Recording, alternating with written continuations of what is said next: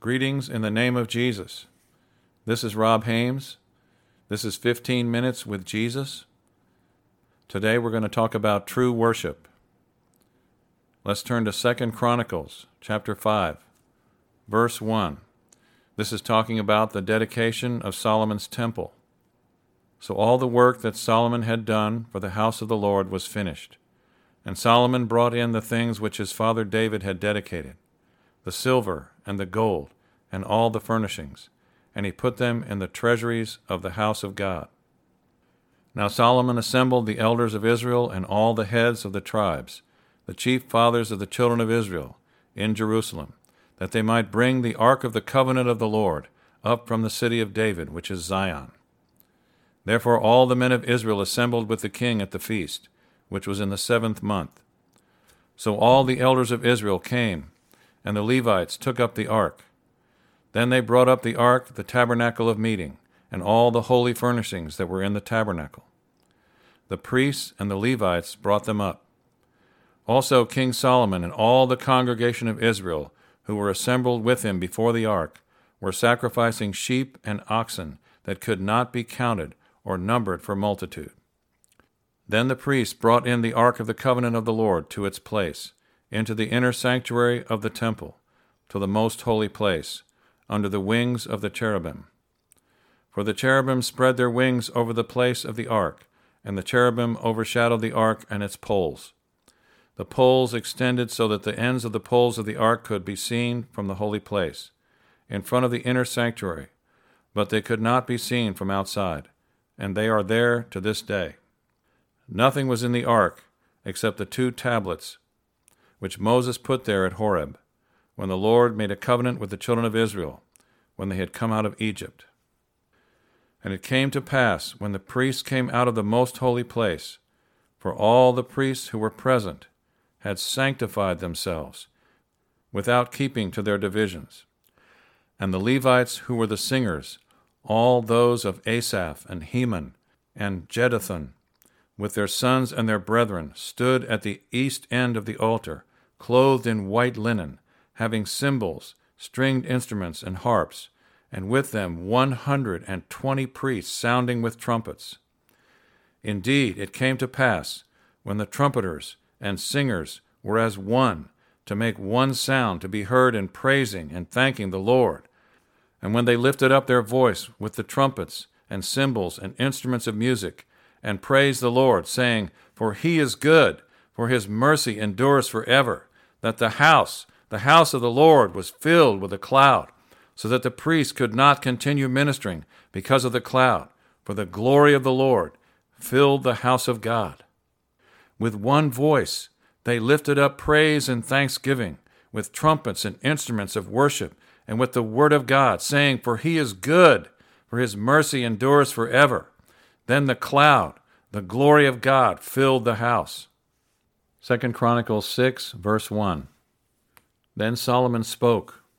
The Lord said he would dwell in the dark cloud. I have surely built you an exalted house, and a place for you to dwell in forever. Verse 40.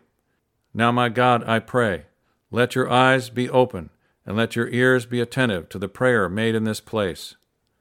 Now therefore arise, O Lord God, to your resting place, you and the ark of your strength. Let your priests, O Lord God, be clothed with salvation, and let your saints rejoice in goodness. O Lord God, do not turn away the face of your anointed. Remember the mercies of your servant David. When Solomon had finished praying, fire came down from heaven and consumed the burnt offering and the sacrifices, and the glory of the Lord filled the temple. And the priests could not enter the house of the Lord, because the glory of the Lord had filled the Lord's house. When all the children of Israel saw how the fire came down, and the glory of the Lord on the temple, they bowed their faces to the ground on the pavement, and worshipped and praised the Lord, saying, For he is good, for his mercy endures forever. True worship requires a clear conscience, void of offense toward God and man. There must be repentance and confession of sin and real cleansing of filthiness and wickedness in order to come into God's presence with a pure offering of praise. The Lord God gave the children of Israel in old time, in the Old Covenant, the blood of sheep and oxen, which they sacrificed unto him, to make an atonement for their sins before him, that they might be forgiven of their sins, and continue in fellowship with him, and not die. Now, in the new covenant, he has given us the blood of his beloved Son, Jesus Christ, who knew no sin. Though he was tempted in every way as we are, he willingly gave himself on the cross to die for our sins, that through faith in him, faith in his sacrifice, and true repentance, we might receive forgiveness of sins and be cleansed, white as snow, from all our sins, and enter into fellowship with our God and Father, being born again, not of corruptible seed, but of incorruptible, by the word of God, which lives and abides forever, being his sons and daughters, serving him in spirit and in truth. Christ in you, the hope of glory. Let's turn to 1 Peter chapter 1, verse 18.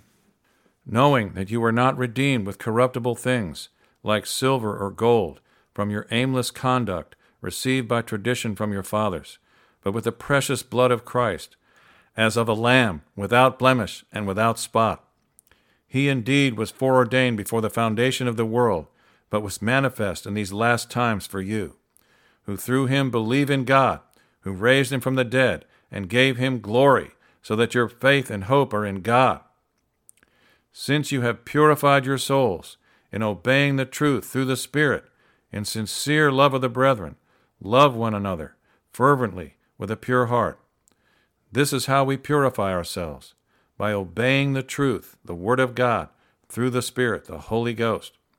Having been born again, not of corruptible seed, but incorruptible, through the Word of God, which lives and abides forever. He has also given unto us his Holy Spirit, that we might be filled with his Spirit and be led by him in all that we do every day, denying ourselves and taking up our cross and following Jesus, to obey his word and walk in his ways and offer to God true worship in the Spirit. Let's turn to John chapter 4, verse 6. Now Jacob's well was there. Jesus, therefore, being wearied from his journey, sat thus by the well. It was about the 6th hour. A woman of Samaria came to draw water. Jesus said to her, Give me a drink, for his disciples had gone away into the city to buy food. Then the woman of Samaria said to him, How is it that you, being a Jew, ask drink from me, a Samaritan woman? For the Jews have no dealings with Samaritans. Jesus answered and said to her, If you knew the gift of God, and who it is who says to you, Give me a drink, you would have asked him, and he would have given you living water. The woman said to him, Sir, you have nothing to draw with, and the well is deep.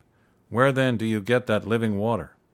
Are you greater than our father Jacob, who gave us the well and drank from it himself, as well as his sons and his livestock? Jesus answered and said to her, Whoever drinks of this water will thirst again. But whoever drinks of the water that I shall give him will never thirst, but the water that I shall give him will become in him a fountain of water, springing up into everlasting life. The woman said to him, Sir, give me this water that I may not thirst, nor come here to draw. Jesus said to her, Go call your husband and come here. The woman answered and said, I have no husband. Jesus said to her, You have well said, I have no husband, for you have had 5 husbands, and the one whom you now have is not your husband. In that you spoke truly. The woman said to him, Sir, I perceive that you are a prophet. Our fathers worshipped on this mountain, and you Jews say that in Jerusalem is the place where one ought to worship. Jesus said to her, Woman, believe me, the hour is coming when you will neither on this mountain nor in Jerusalem worship the Father. You worship what you do not know. We know what we worship, for salvation is of the Jews. But the hour is coming, and now is, when the true worshipers will worship the Father in spirit and truth, for the Father is seeking such to worship him. God is a spirit, and those who worship him must worship him in spirit and truth. Matthew 15, verse 8. These people draw near to me with their mouth, and honor me with their lips, but their heart is far from me, and in vain they worship me, teaching as doctrines the commandments of men. So it is today. True worship is of the heart. a heart that is given fully to God. God said of King David that he was a man after his own heart. David wrote the Psalms by the Holy Spirit and worshiped God and served him with all his heart. So it is today. We must draw near to God with a true heart in repentance and faith in the blood of Jesus, in the Holy Spirit, to offer unto God true worship in the Spirit and in truth, the Word of God. David gave us so many songs, psalms of praise and thanksgiving unto God. Ephesians 5:17. Therefore do not be unwise, but understanding what the will of the Lord is. And do not be drunk with wine, in which is dissipation, but be filled with the Spirit, speaking to one another in psalms and hymns and spiritual songs, singing and making melody in your heart to the Lord, giving thanks always for all things to God the Father in the name of our Lord Jesus Christ. Colossians chapter 3, verse 1. If then you are raised with Christ, seek those things which are above, where Christ is sitting at the right hand of God. Set your mind on things above, not on things on the earth.